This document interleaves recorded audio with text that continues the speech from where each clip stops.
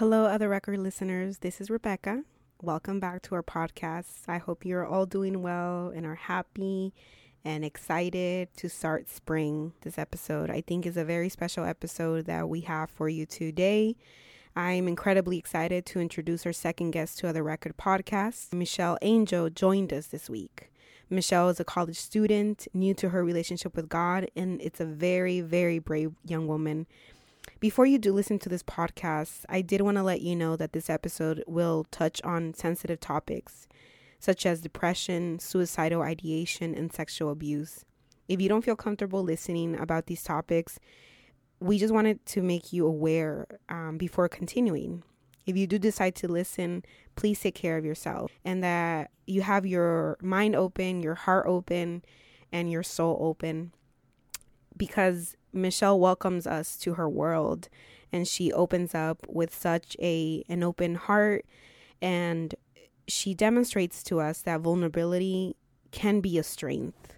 And I was just in awe of her. I was just honored to be able to listen to her story and for her to be able to share with us. So once again, I am so happy to introduce to you Michelle Angel, and we hope that we created a safe space for her to share her story. Enjoy the episode.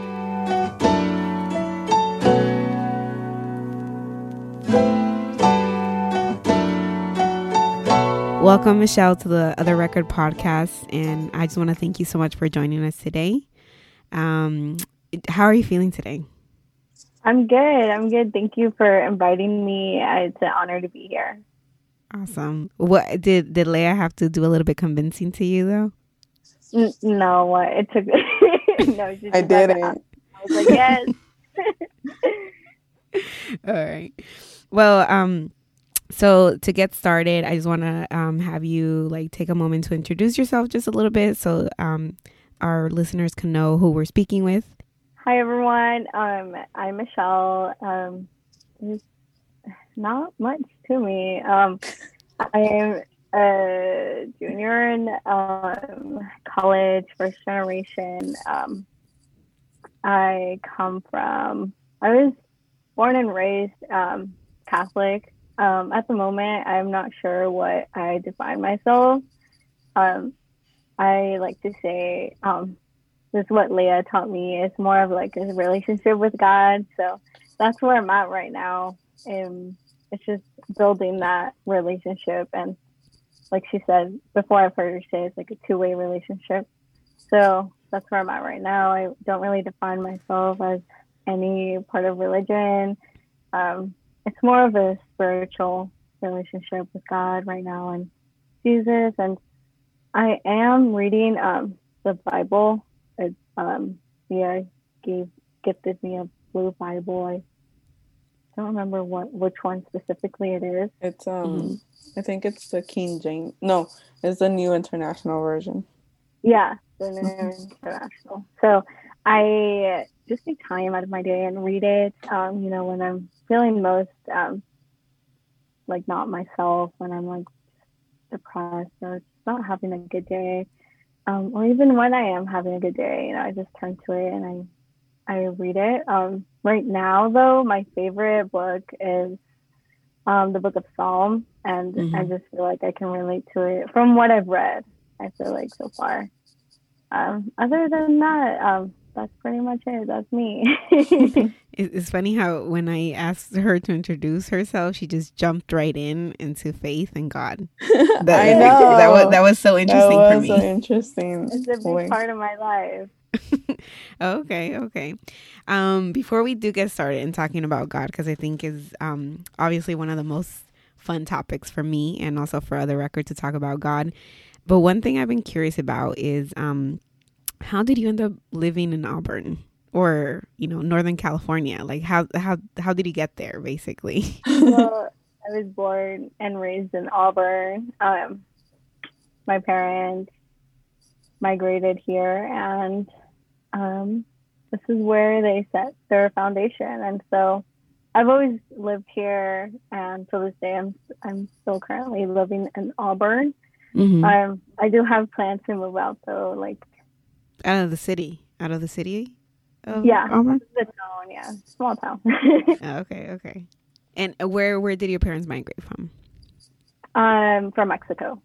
Mexico. Have you gone there? Several times, yeah. Nice. Okay. I've never gone to Mexico, so, or even where my parents are from. I hear that it's beautiful though. But I was really curious just because, like you said, Auburn is like a town, and it's not like, people come from Mexico saying, I'm going to live in Auburn, right? So it's just like a Exactly, curious yeah. thing for me. It's a small town, yeah. Yeah, because my parents came from El Salvador, but then they stayed in LA and then San Francisco, which are two huge cities. So it was just like a curious question that I had, how your parents ended up there. Yeah. But did they had family there already? We had a family, friends, and people from the specific town in Mexico where they were from, and they knew. So Auburn is the only town or place in the U.S. that they really knew, and so this is the only place they could really set their foundation to start. And so they knew a couple other areas in Texas and Florida, but I think they just liked California better, just because there was more population from where they were from. So it was like there was already a community. Yeah, exactly. Oh, okay. Yeah, because I mean, like, who wouldn't like California? I'm just saying. I am a California baby, so that's biased. And talking about your family, would you say that you're close to them? I am super close to my family. Growing up, I was always so close to my mom. Emotionally wise, I would always go to my mom. She's my best friend, and I talk to her about everything, literally everything. Sometimes I'll be like, "Hey, Mom, do you want to talk?" Or like, just go for coffee. And I feel like we grew up together. She had me at a very young age, and so. How old was she? She was 17. Oh, that is young. Yeah, so we grew up together, and we're still learning things about ourselves. And she was so new to being a mom, and I was her firstborn in a whole different country, and she has no intermediate family here, so it was so hard. We literally had each other, so we have each other's back, and I feel like that's just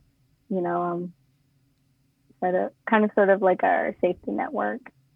With my dad, he's more of a financial figure. I mean, he's there emotionally too, but most of the time it's just financially, or if I need anything. I feel like that's his love language, since he didn't have it much growing up, so he feels the need to provide for me and my sisters financially. It's showing his active love for us, and I got a lot of that growing up too, and I have a very good relationship with my parents.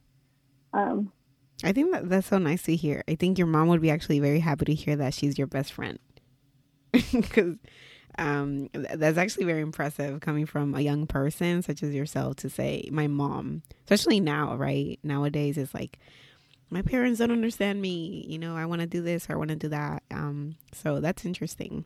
Yeah, I did definitely hit a stage, adolescence, growing up in my teenage years, 15, 14, 16. I had that type of mentality and outlook on life with my parents.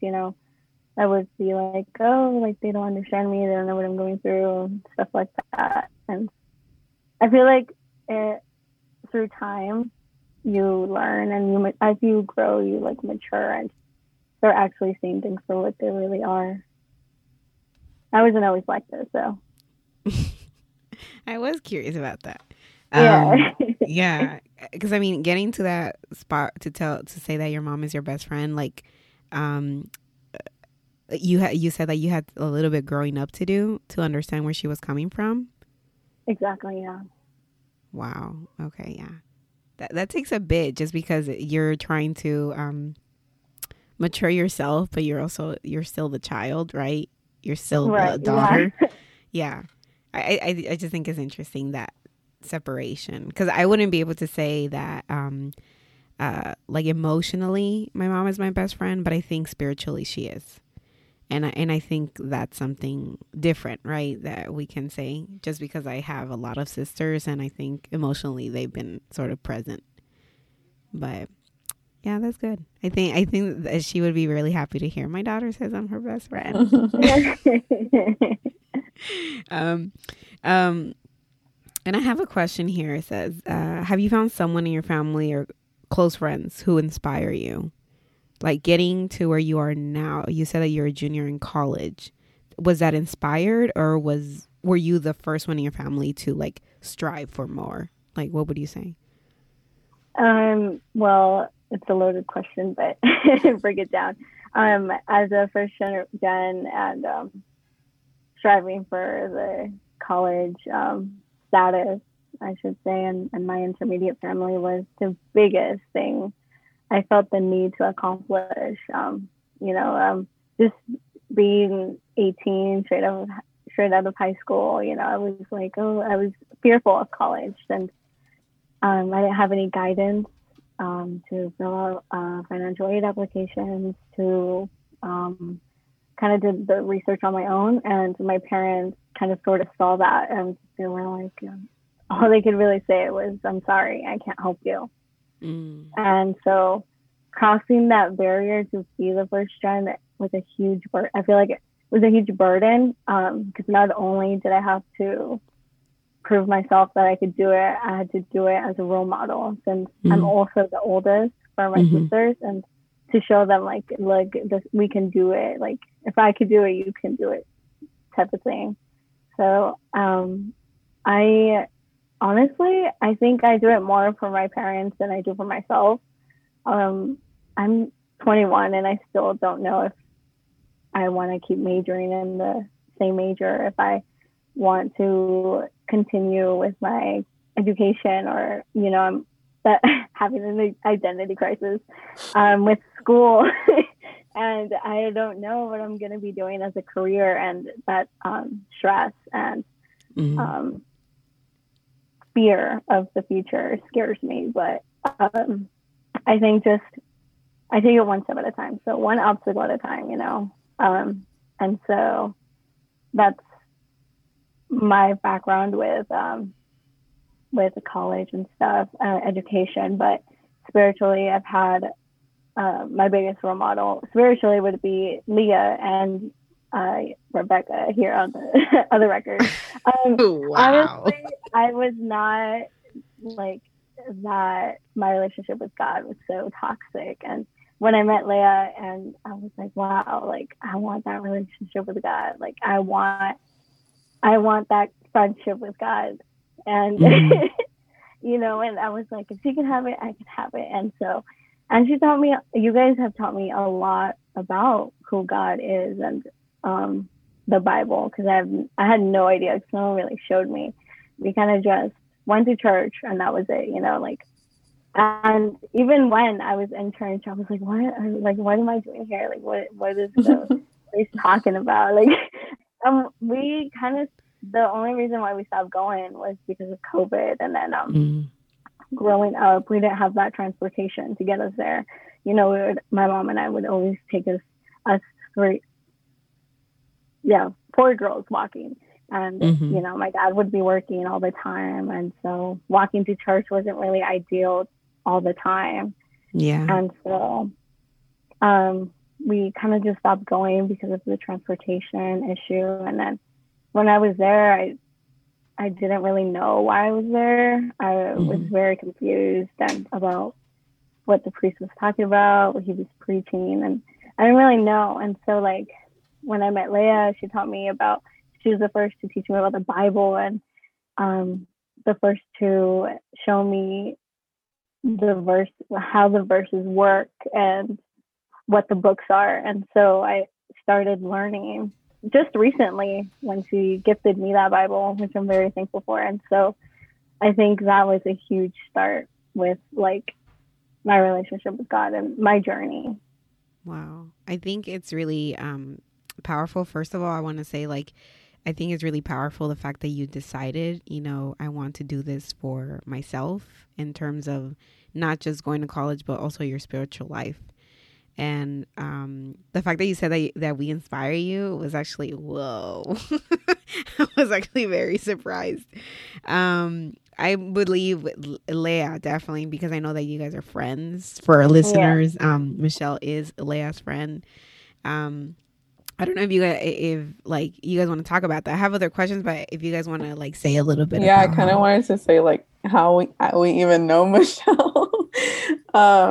So Michelle and I met in high school. So after no wait, when was it? Yeah, in high school. And in the beginning of middle school, I moved to Auburn with my parents. And so I did homeschooling for the rest of 8th grade, and then in 9th grade I started at Placer. That's the only high school in Auburn, and that's the one we went to. And so we officially met, I think, in sophomore year. I think because we met in Avid, and I think we had Avid freshman year too. I think, I don't know, did we?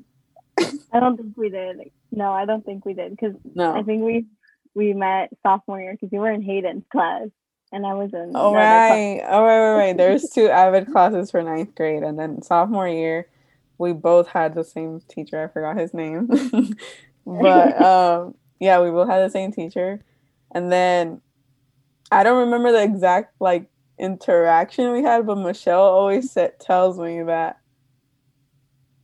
she was with her friend Emily, who also became my friend. And I don't know, was I quiet? I forgot what you always say. Oh, I think you were with your friend, but I think it was Anna. You were with Anna. Oh, okay. And I think at the time that was the only person you knew. Mm-hmm. I see, at least that's what it looked like to me. And so like when we were in Avid, we had like this one activity where we had to like talk to the other class and like just talk to them and like just hang out with them, sort of thing. And so like when we went out and then I saw Leah, I was like, in my head, I was like, oh, like she's new, like, you know, she's Placer wasn't really like, there wasn't a lot of people of color. So when I saw someone in my grade in Avid, you know, I was like, whoa, like person of color over there. Finally. And I was like, right? And so I just went and talked to her, and I feel like that's where it started. And then I feel like we had yoga at one point together. Oh, we probably did. Or something like that. I think it was yoga or PE, one of those. I think it was PE, yeah. Yeah. PE.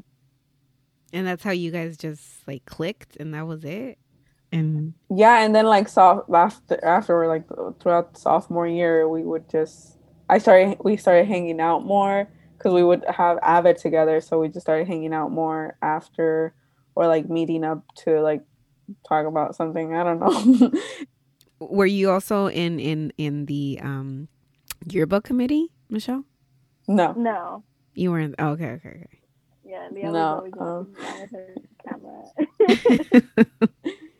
camera. Yeah, and then junior year, damn, we met each other for a while.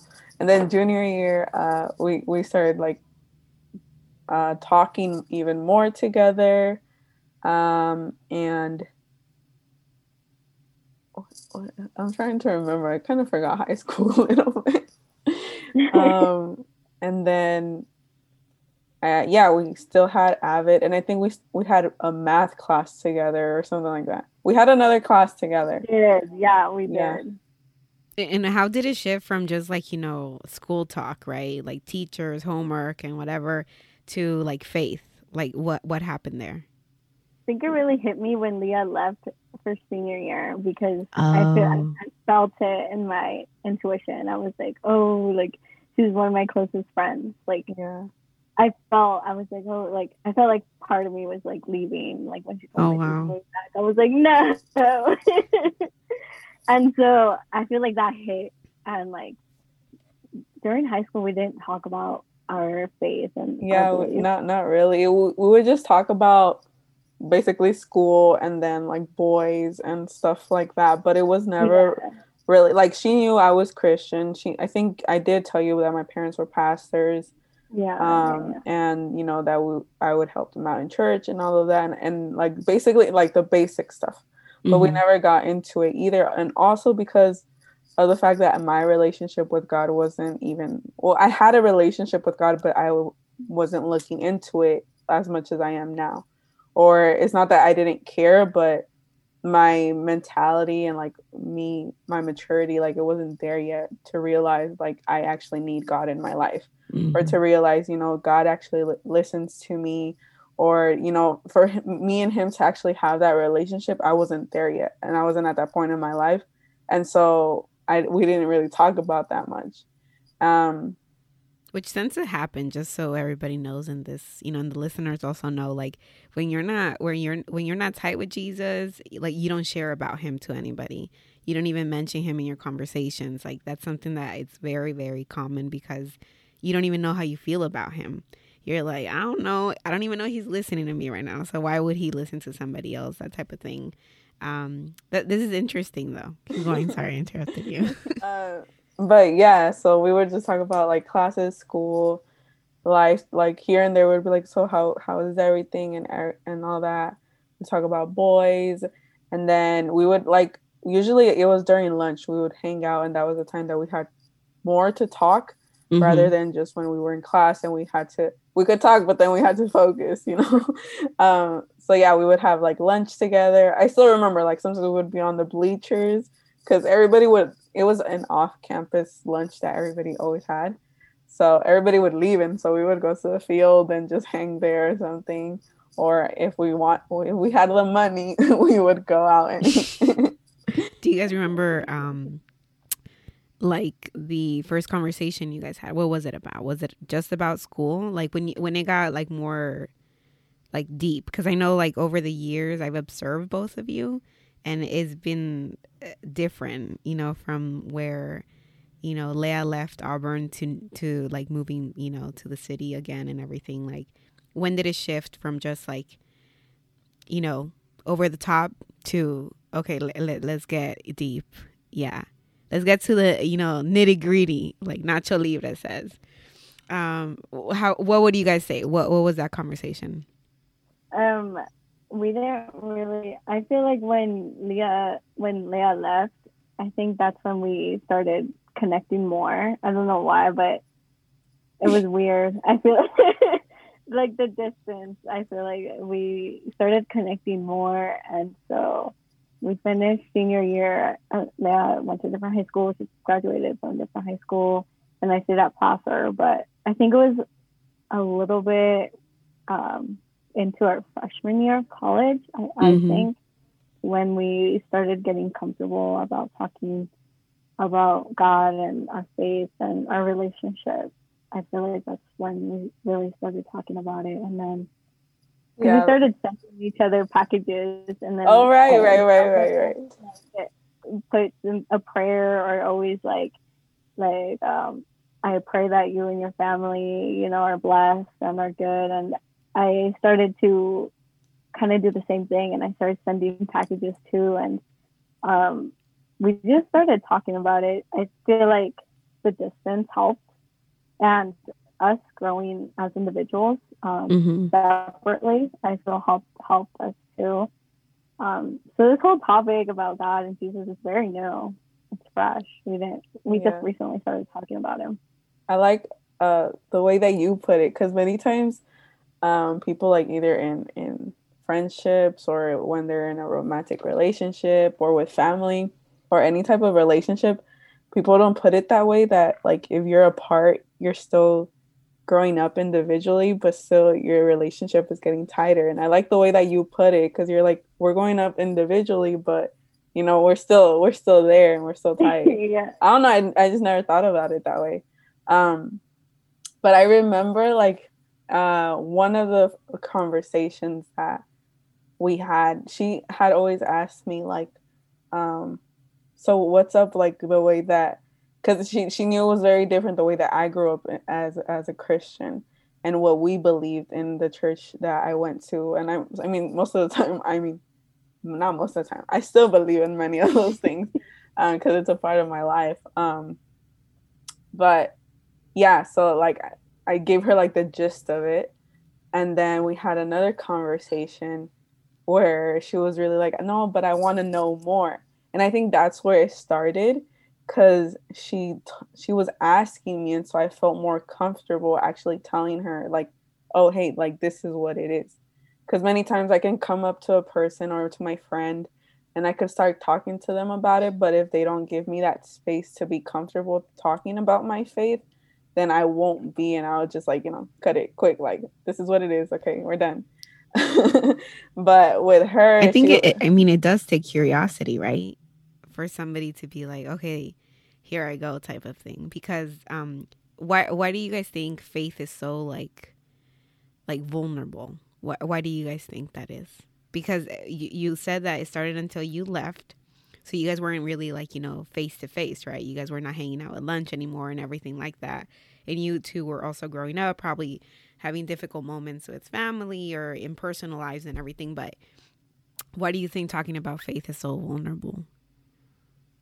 I think, well, for me personally, I think it's very vulnerable because having faith or like believing in God, or to anybody else who believes in something else, it's like a deep connection that you're having, and it's like at your most, because that's where you go to when you're most vulnerable. Well, I think, I wanted to say, when you were talking, the word that came to my mind when you said that is vulnerable, because God or Jesus is the place that we go to when we're like sad, depressed, or in need of something, right? And that's intimacy. Yeah, exactly. Yeah. Intimacy. And that's something that you don't have with just anybody. Like, like even with a, human being, you're still very careful. Now imagine like God, who is somebody you can't really, that you can't see, face to face, that you can't feel physically, but you feel him, in your soul, you feel him in your heart. And I feel like that's even more vulnerable, because you're really putting yourself out there and saying, hey, God, like, look, I'm here. Like, I'm humbling myself. I'm humbling my soul. I'm humbling my heart. I'm humbling my flesh, because I'm trying to get into a deeper connection with you, and trying to ignore what like, the rest of the world, basically. And so I'm humbling to something I cannot see. yeah. And so I feel like that's why it's very vulnerable and it's very delicate, because it's also a huge part of your life. What about you, Michelle? Like what like sparked sort of to be like, I want to know more about what she believes in, even though because you share with our listeners right now that, and with us, that you grew up Catholic, right? So you do know about God, right? But what sparked that interest about Leah's upbringing? I think, well, we were talking, well, Leah mentioned, like when we're sad, we're vulnerable. So we turn to God and we talk to him, we expect to feel better afterwards. And I feel like that's what Leah and I bonded over the most. We would always be like, oh, we're so, like, I'm so depressed and so sad. And, Leah would be like, oh, I'm feeling like that a little bit too, and we're always feeling like a little empty inside. And I feel like that even having to bring up that conversation is like vulnerable, having to remember those things and having to both of us be depressed and be like, like talking about it. And Leah would always mention God and, like a certain prayer, or I know that we also bonded over songs. And Leah would send me like 15 to 10 songs. It was like, listen to these, you feel so much better. She does love her music. And so the songs had a really impact on our conversation about God. And I feel like after listening to the songs, like our bond got even stronger, because weekly we would be like, oh, like I just found this new song, like listen to this. The whole moral of the story was just for us to stop feeling sad, basically. And, we turn to God and we turn to Jesus and we just pray. I have two things to ask both of you, and you guys can go ahead and ask and answer it however you guys want. But um, you guys are both the same age, somewhat, right? I think Michelle's a little bit older, right? A couple months or something. A couple months, I A think so. couple Yeah. A couple months. Well, basically, So, she's a whole year older than me. oh, a whole year. Okay. Yeah, because you'll be 22 this year, right? In December. Yeah. Woo-hoo. You'll be. She's a December baby, winter baby. So my first question is, let's talk about the topic, which is like the huge one, I think, amongst a lot of women, young women especially, but also students and just anybody age, right? But especially with women, let's talk about that. Depression. If you guys don't mind, let's talk about that. Like you both mentioned sadness and depression, and I just want to ask, what moments, and also like, like how did you come to the point where you're going to share about, Leah, I'm feeling depressed? Because that takes courage as well. That's not easy to say to anybody, like, I'm not feeling it. Some people just say, I'm not feeling good right now, but there's something in it, right? But nobody really can categorize it or have a word for it. So let's talk about depression. Like what happened in those years or something, or that phase. What was going on with both of you? Well, go ahead. The listeners can see this, but they both are laughing because none of them wants to go first. But go ahead. Anybody. So for me, I wasn't quite sure. Like, I feel like I was probably really sad, but at that point, or I don't know, I was probably depressed. I don't know. I probably couldn't see it myself probably. But I think I say like that I felt vulnerable going to God when I was depressed, because at one point in my life I was, and I had noticed it. And he's the one I ran to, because honestly, I tried to find happiness or peace in people, even in my own family or like in other friends, but I couldn't find it. And whenever I went to church and I was in his presence, that was the only moment where I really felt like I can breathe, like I can let it all out. I won't be judged because we're all here for the same reason. And so, and when that in that stage of my life when I was depressed, which was my early teenage years, like that's what it was for me. And sometimes like I still get like into like little, times of depression, because we all go through them, unfortunately. Or when I'm really sad, or when I'm just feeling like, this world sucks. Like, I don't want to deal with anything anymore. Like, or when I'm having anxiety, because that's an issue I have too. Like, I go to God, because it's like, he's really like a breath of fresh air, and one that you won't be able to find anywhere else. And that's what it was for me. Like, and I think that's the emptiness, right, that Michelle shared. Like, there was an emptiness, like, that only can be filled by God, by having faith, and that someone is listening, that someone is there for you. What about you, Michelle?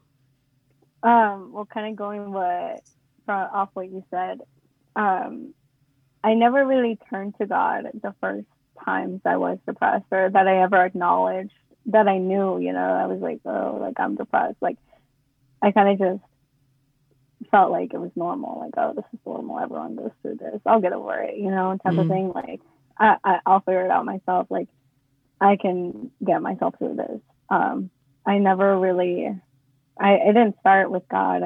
I don't think I ever started telling God that I was depressed until just recently. It kind of felt shameful and vulnerable and embarrassing. I didn't want him to think, oh, like, why are you depressed? You literally have everything. You have a good life, have a good job, good at you're getting an education, you have parents that love you. Like, why would you be depressed? And so I feel like I didn't start opening up to God about depression until I got comfortable, even though there's something Leah shared with me, like, Jesus knows, right? He knows everything. Like, yeah, he knows what we're thinking. He knows the unsaid, the untold. And so even though he knew, I just didn't feel comfortable sharing that part of me with him just yet. And so like depression, I feel like my worst depression hit when I was like in high school. I think it probably more towards like the end of junior year, senior year, and then first year of college. Definitely. I was living off functional depression. I was busy all the time, I had a busy schedule. I would always You're keep myself distracting busy. yourself. Exactly. So I wouldn't have to feel that feeling, the emptiness, the sadness. I avoided at all costs feeling that way. Try to fill my life up with unnecessary things, unnecessary people, until I was like, this is a real problem, and I had to do something about it, because it got to a point where I was at a very dark spot in my life, and so like I was like, I need to fix this, and it's hard to even coming to that point where you need help, because most people don't even realize it, and it's so sad having to see it, like having my parents to see that. And that's when I started like really talking to God and like telling him like, this is how I feel. And so like I feel like that's when he did like a 360 on my life, like when I actually told him, and like he was like, okay, like I feel like he sets us up for when we're ready. So I feel like at that time I was ready to talk to him about what had happened and why I was so depressed. And after that, I feel like that's when he was like, okay, like that's all I needed to know, right? Now it's my turn to fix you and, like break you, and, kind of like in the songs they say, I'm going to break you and then I'm going to put you back together. And so like, I feel like he's doing that right now. So it takes a lot to get to that point, to like feel vulnerable and be vulnerable and then speak up.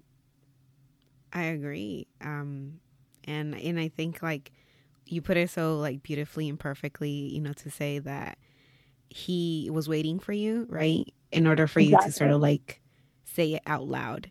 And I think anyone who's gone through like a hard moment in their lives, any hard moment, it takes so much like for us to even say, this is what happened, or this is what I'm going through, and how are you going to fix this, or what are you going to do about this?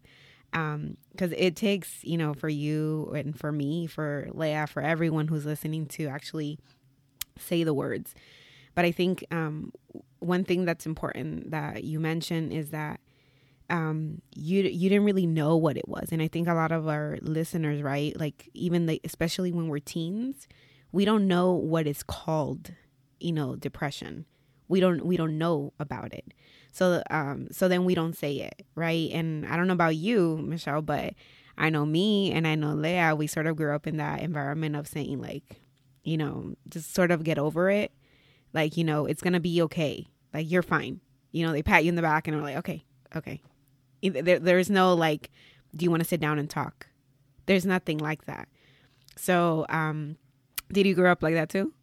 Yeah, especially in like, Hispanics, Latinos that, would have that stigma of mental health and like in disbelief. And so it was really hard to talk to my parents about it, like, oh, you they would did get though. mad. I did. Yeah, I was very outspoken about mental health and my feelings.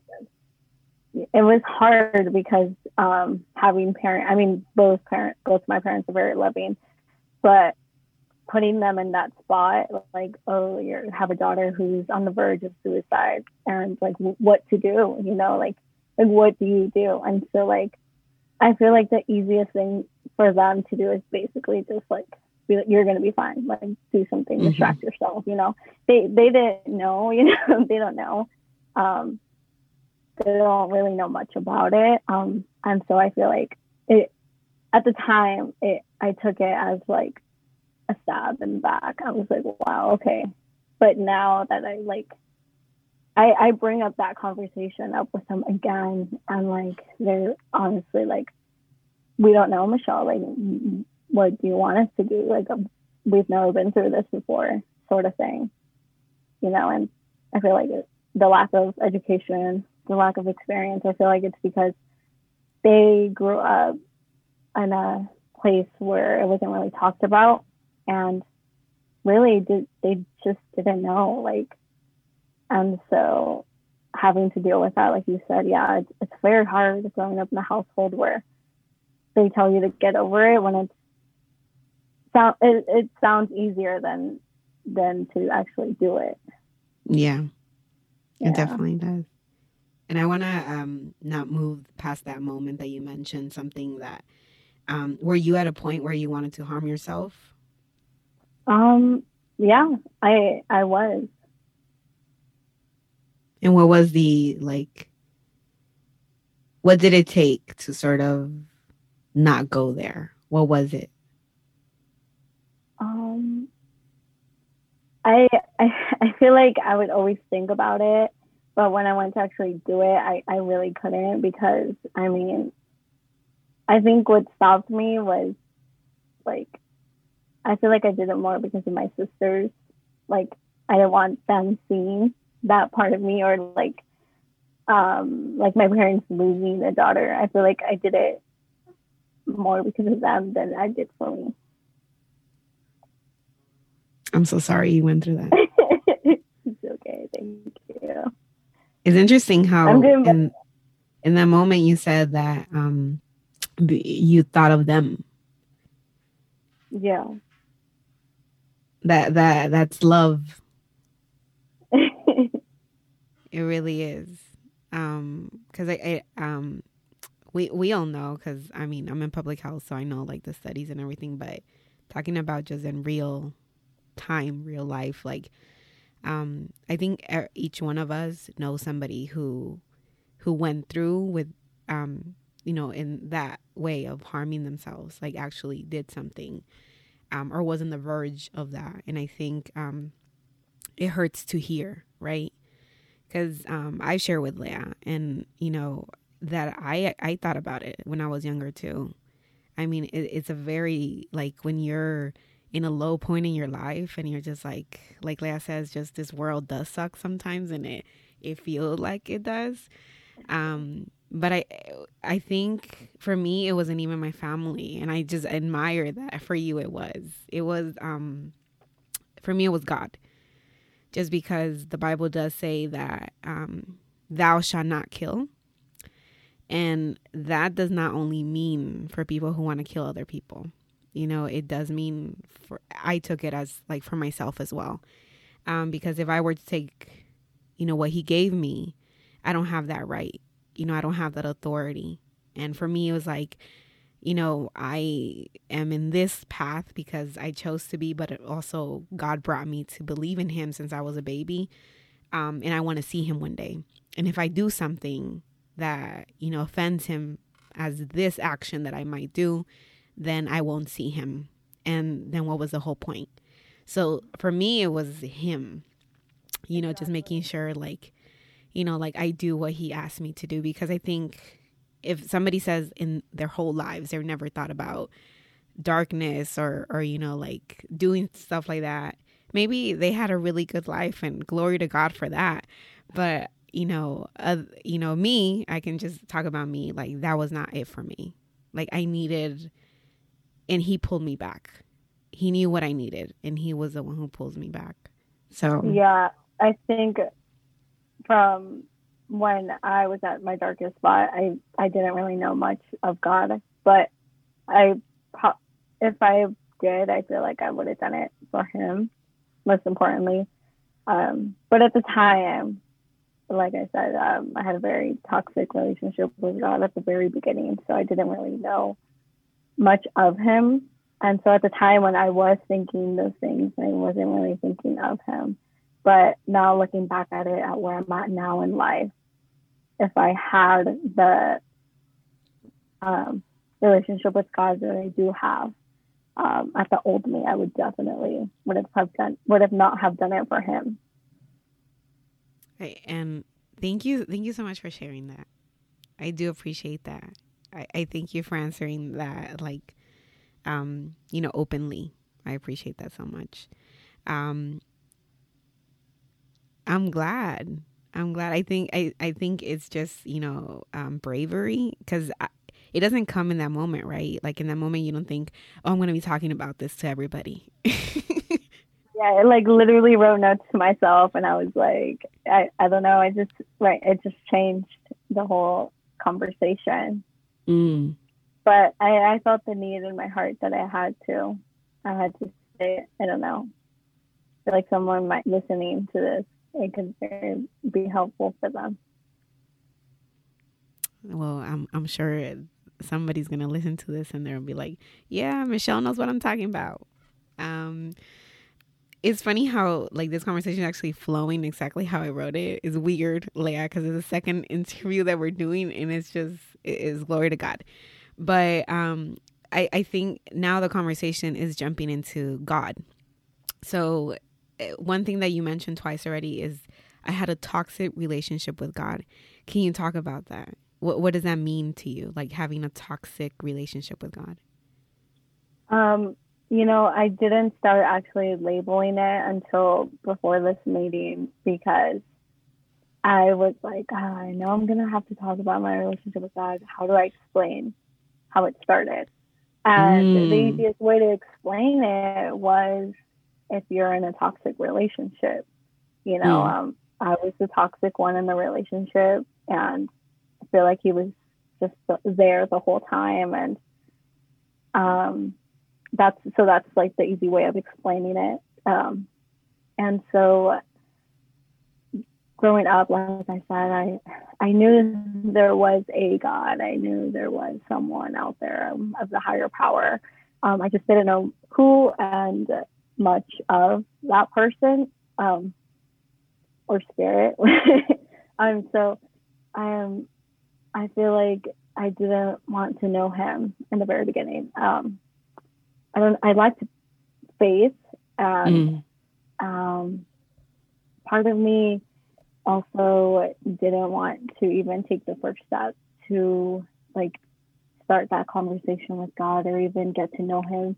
I went through a lot of childhood trauma, and that really shaped the way I viewed God. And I was very angry with him, and I was mad that he let a lot of things happen to me. And everyone has their own story, and I was so upset, and I was like, why me? And so most of the time it would just be me yelling at him, or in my head and just asking him, like if I were in church, I would just ask him, like, why did you do that, why?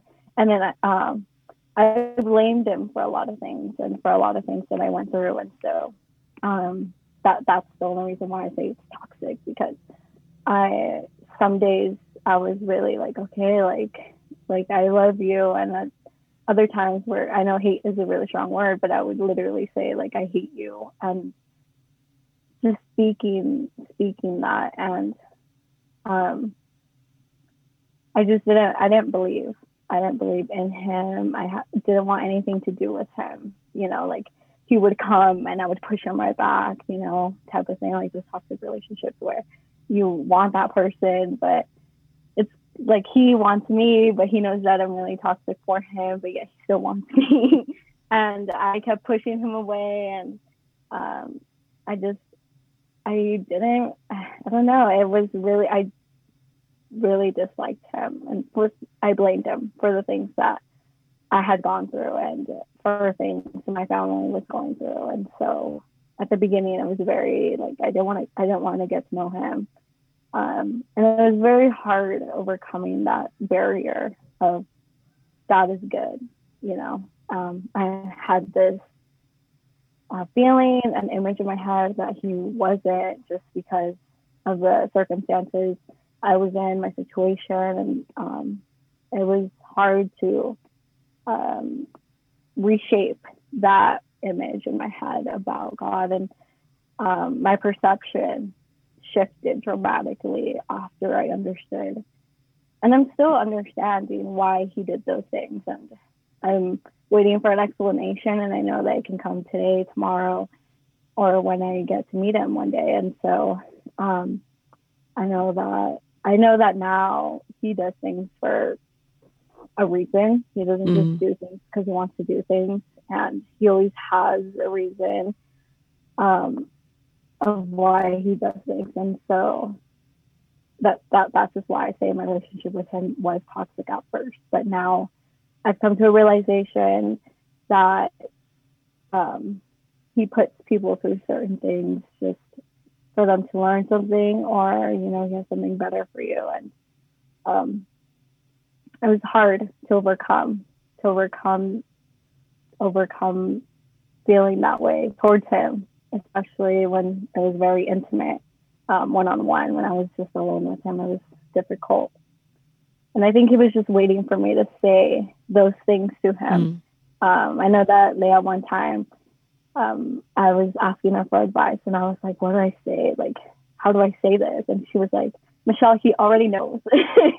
You just need to be brave enough and strong enough to tell him, like, why you feel that way towards him, or what is it that you went through that made you feel that way about him. And so, like, I feel like once I did that, and it was just recently, I want to say like earlier last year was when I opened up to him, and I was like, this is what happened. This is my story. Now I want to know why. And so I feel like I'm slowly learning why he did those things. And like, my relationship with him again did do like a 360. So I've learned so many new things about him and have totally changed my perspective on him. I have two questions for you, because I think it's really important. Around the world, we have so many girls and men, right, in general, who've gone through something difficult in their life and everything. And like right now, my stomach is hurting, and I'll tell you why. Because I've never shared it with Leah, so Leah doesn't know either. But for a long time, I think that was also one of the reasons why I was very afraid of a lot of things in my life. I never blamed God for what happened to me, but I do know many, many girls who have, and also many boys who have. So I was molested when I was little. So no one really knows a lot of that part of my life. And the reason why I never blamed him was because I never sort of like put him together with my abuser. You know what I mean? Sort of like exactly he was. How I feel, yeah. So we have the same story. That's crazy. Really. What a coincidence. I was very afraid to like bring that topic up because I knew I wanted to bring it up because I know we have a lot of listeners here, and I share the same experience. Yeah. And what is, the only reason I think I never compared him to my abusers, was because I knew there were two different people. I just blamed him for what happened and letting that happen for years. And so that's the only reason why I blamed him, was because not only did it happen once, but it happened twice. And it happened to people we trusted, you know, like our family trusted, and a really close family. So it sucked. And so I was like, why? Like, why me? Like, I was a child. Like, I was so vulnerable. Like, why did you let that happen? Type of thing. And I think, because I understand that. I understand having to sort of like separate, you know, because we have this thing of sort of like saying, why did you allow this? Right. So one of the things that helped me, because the first time I spoke about it, oh my God, I was like, you know, like crying, like nonstop crying. And I never wanted to say anything because I just felt like, this is like my biggest secret, you know, this is something I don't want to talk about. It's something I don't want to say. And I just think that that's the reason why a lot of the things of my personality are how they are, because it does shape you abuse shapes you, unfortunately. You can overcome it. You can succeed. You can do so many things. And looking at me, you wouldn't even think anything had happened. But the thing is, like, it does shape who you are, you know, eventually, because I believe in prophecy. And I think I've talked about it before in the podcast that two different people God used to prophesy to me. The first one was, you've gone through all this because I want you to help other people. That was the first one. And then the other one, which I don't know how to take it so much, just because it was coming from a man. Yes. But also, but I understood, you know, what that meant, because in that moment I was going through some turmoil in my heart and everything. And the prophecies basically said it could have been worse. And if you tell somebody who's abused that, you know, it's like an offense, right? It's like a slap in the face. But that is not, yeah. But I don't think that's what the Holy Spirit was telling me. You know, it was more of like, it could have been, but, you know, it wasn't, you know, as intense, because we know many women who have been raped. We know women who have been sold, right? Because human trafficking exists and everything. And yeah, like, and I understood, you know, where that was coming from. But I think in terms of my relationship with God, which is the most precious thing to me, I think I could say until right now, and continues to be so, is I never put him in the same box, and I never blamed him. What I did ask, you know, is like, I actually didn't ask. I complained. I didn't ask anything. I just complained. And I was like, this sucks. And you need to help me, because I don't want to hate. And that's the thing with me. I don't easily hate people. I dislike people a lot. I think my sister can tell you that. But I don't tend to allow my heart to go to the hate easily, just because I feel like that's something Jesus doesn't believe in and God doesn't believe in. So that's the reason why I was like, nah, you know, that like, I know like when that happened, you were not in that person, because that takes a very dark spirit to be inside a person, to put someone in an unsafe position. And that made me feel completely unsafe. So God makes me feel the safest. So I cannot say that that person had God in them, or that God was present in that moment.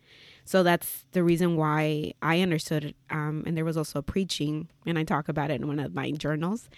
When the pastor that I used to have, it was like a long time ago, probably 15 years ago, a preaching that he was giving, and it was about Genesis, specifically when the whole world, you know, had turned against God, like the whole world. And it was getting to that moment where Noah's story was coming, you know, when the whole, how do you say it in English, Leah? I only know the Bible in Spanish.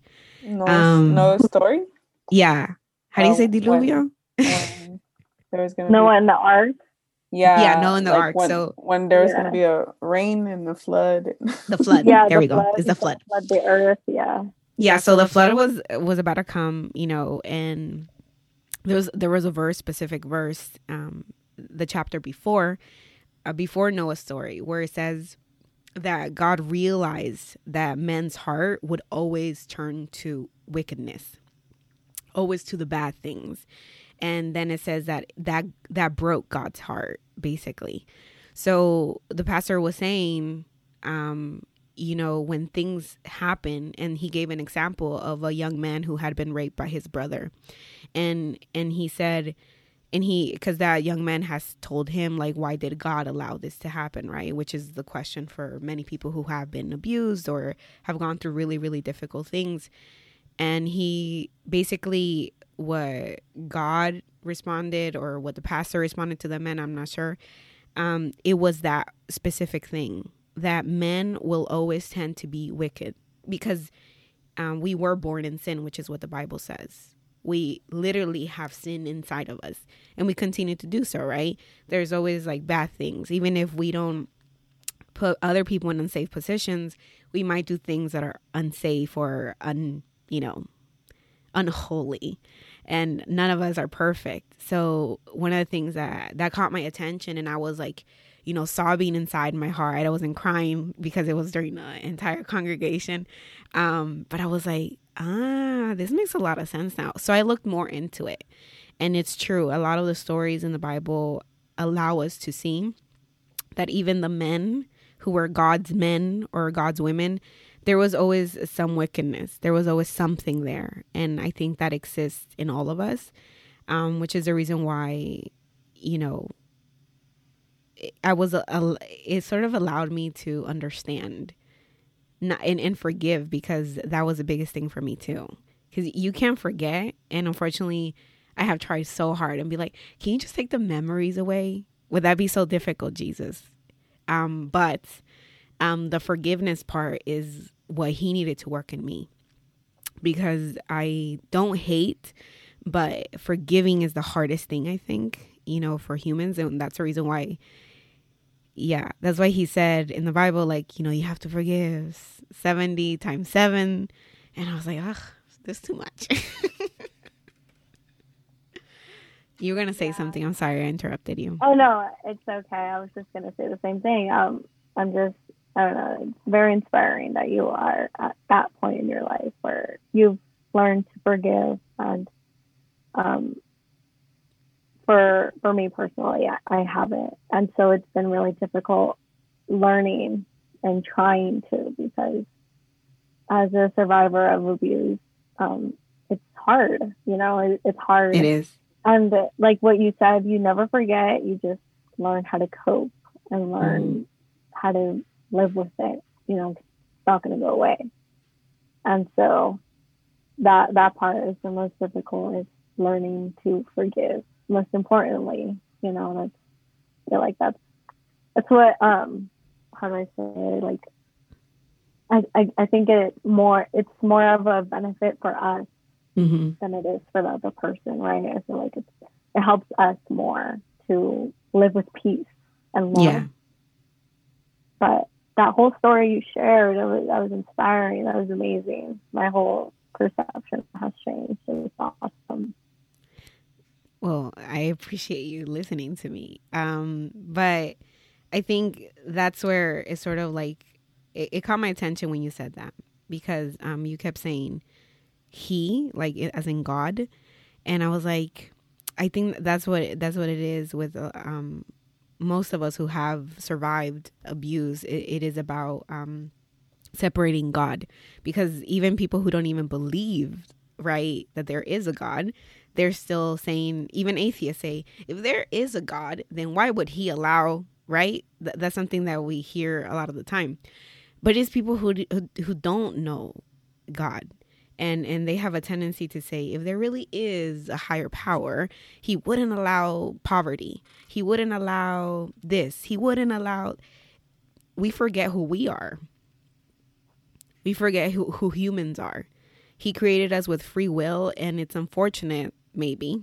Well, it's a good thing that we have free will, but at the same time, it's not, because a lot of the things that we've done to the earth, we're the ones ruining it. Is that really God's problem?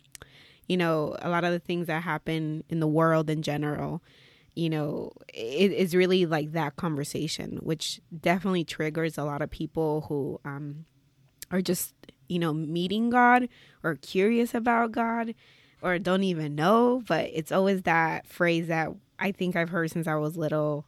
And I actually listened to a podcast of an atheist, and he always, when there's like somebody who mentions God, he always has like an argument about it. And I think it's really interesting how that's something that he sticks by, though. He says, if there really is a God, and I'm like, this is interesting, because humans are not righteous like God is righteous, but we think that we are. And there's a tendency to always like put, God in our level, and you forget who he is. So, but I just wanted to say that.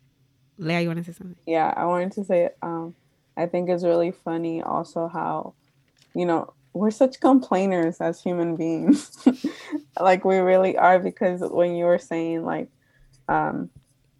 that God gave us free will, and like with our free will, and then also when they, like, people complain or kind of just ask that question, like, if there really was a God, why does this happen? Why does this happen? Why does this happen? And it's like, and then when they talk about religion, or when somebody mentions God, immediately it comes to their mind is like, oh, rules, rules, rules, rules. And so I just think it's funny how we don't want to be restricted by rules, but then with our free will, we do something wrong or we mess something up, and then we're complaining, why did it happen? It's like obvious, like, and it's obvious, like it's us as human beings. But I just think that's really interesting, that it's like kind of like a cycle that sometimes we even ourselves go through. That is like, God gave us free will. It is our choice what we do with it, you know? And then when we get the bad side, or the consequences to what we do with it, then we go back to God and we complain. And we're like, why did this happen? Why did this happen? It's like, it's our own fault. And a lot of the time, yeah, I do have to say that a lot of the time it is actually, because if there's a story also in the Bible about like this country that was going to be destroyed, basically. I don't know if you've read the story yet, Michelle, but God didn't destroy the city because of the children there. And the children, he said, there are 10,000 children in this country or this city that don't know from left to right. But the rest of them were adults, so they knew. But for those 10,000 children, he was not going to destroy, or 20,000, I forget the number. But it was like a good amount of children who were there who did not know from left, to right. Like, those children who are like, I don't know what's right, what's my left, etc. Right? And I bring this up because the only ones, I guess, in general, who would be able to say, I don't know, it is a child. Because they're just beginning to realize, like what is the world? Only a child will be able to tell you that. Starting from probably your teens and up, mostly you have already discovered what is right and what's wrong, because mommy or daddy have already told you, don't do that. Don't go over there. Like they have already told you that. But I think, Leah definitely has a point.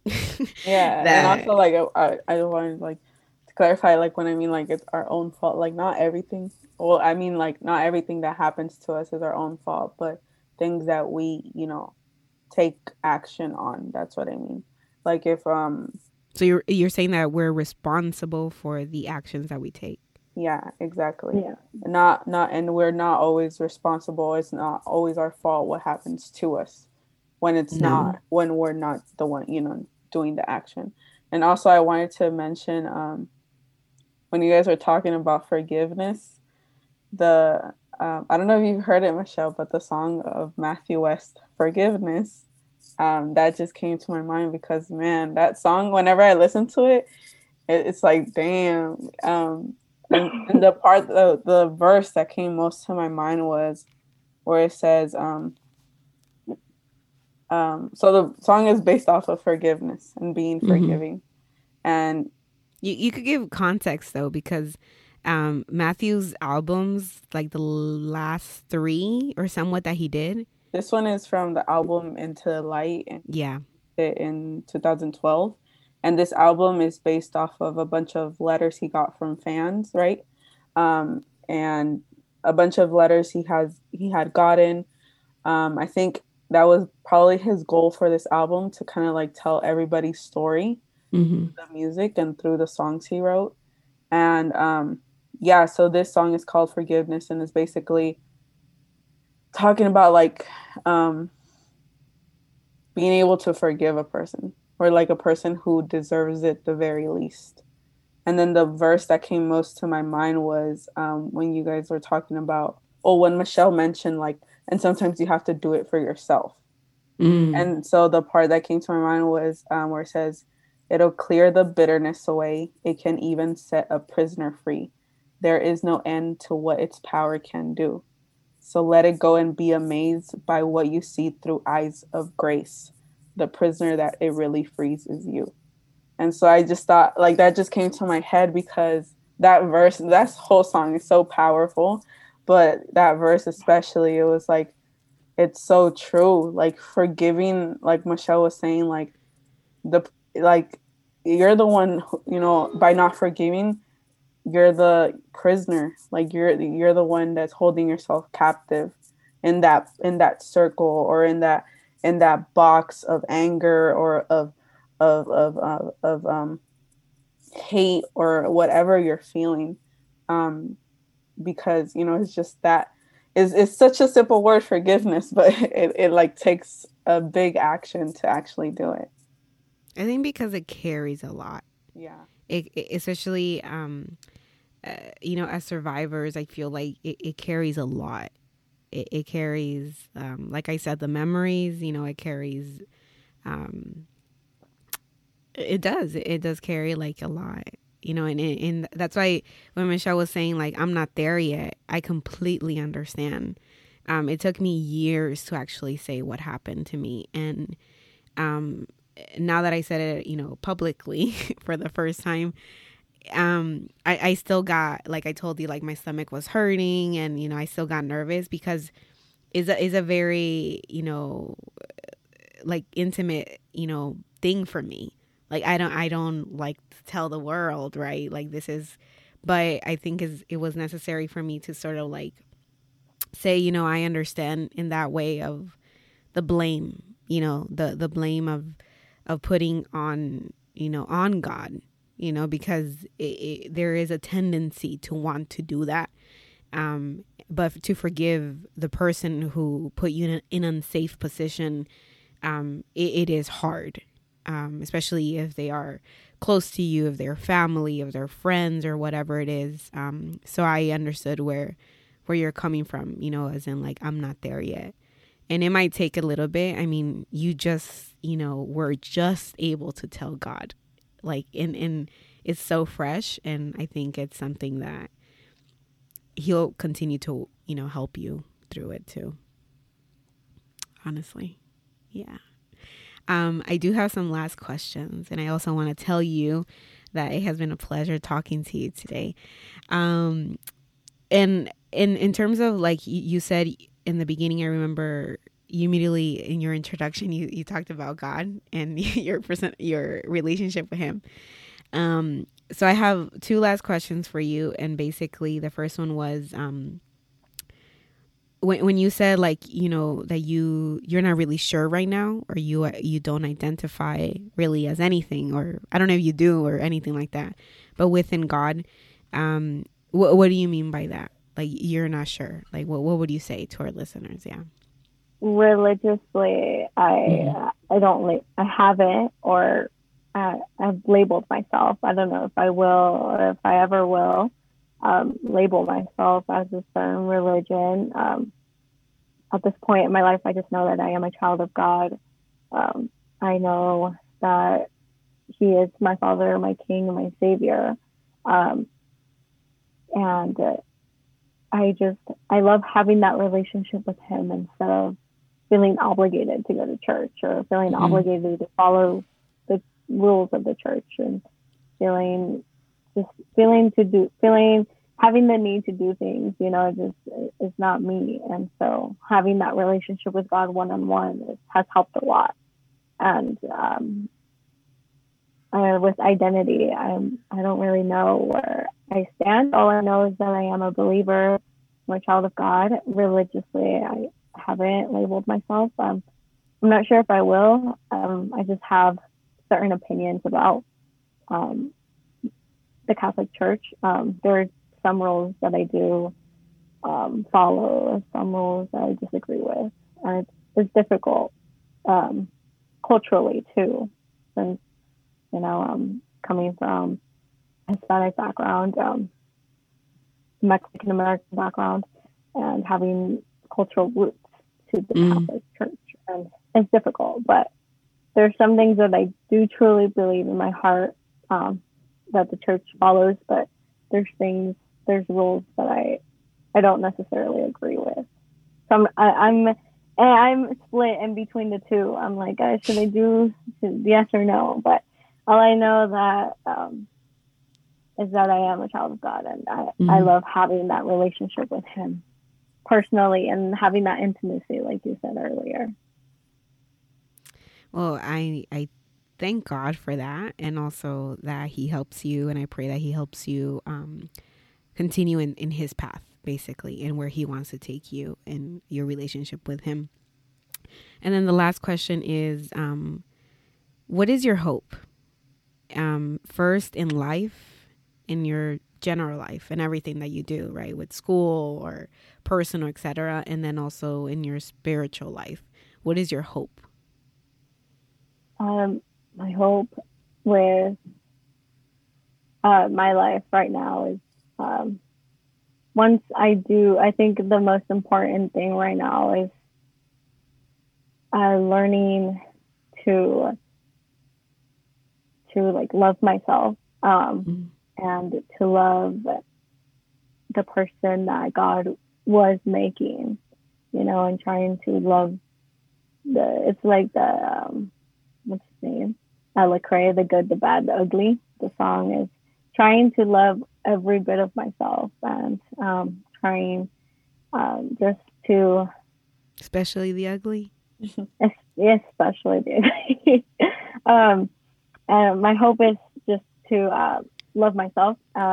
With school and my education, my hope is to make it and get my degree. And I feel like part of me is difficult to learn that it also is for me. Because I just, at this point, and when I was enrolling, I felt obligated to, just because, if we didn't go to college, like, you didn't make it, and that stigma and stereotype. So I didn't want to fall into that. So one hope would be actually use my degree and use my knowledge to, like you said, help other people, share my experiences and just help my generation and in future to come. Also, I think what I'm worried about right now is trying. I'm looking into like settling, and I think the most difficult part is trying to teach my kids who God is, and at an early age, since I wasn't taught who God was at an early age, it's difficult having to learn it by yourself right now, and having all these questions. And I feel like when I have a family of my own, that's my hope is to be a good child of God and teach my children who He is, and at a young age, this is for them to know. And for now, that's pretty much it for my hope. I think that's actually very beautiful, that you, in terms of your spiritual life and also everything else, but there's like that positivity in you, because I remember like the 2 times or 3 times that we've seen each other, I think you've been you've been going through things, and seeing you now, it seems like, wow, like you said, like God did turn your life like 360, and, in a short period of time, but He did it, and He's bringing you sort of like a new hope, like a new positive mindset into not just your life secularly, right, in terms of your school, your family, but also spiritually, where you're even thinking about the future. How would I teach my children who God is and who He could be for them as well?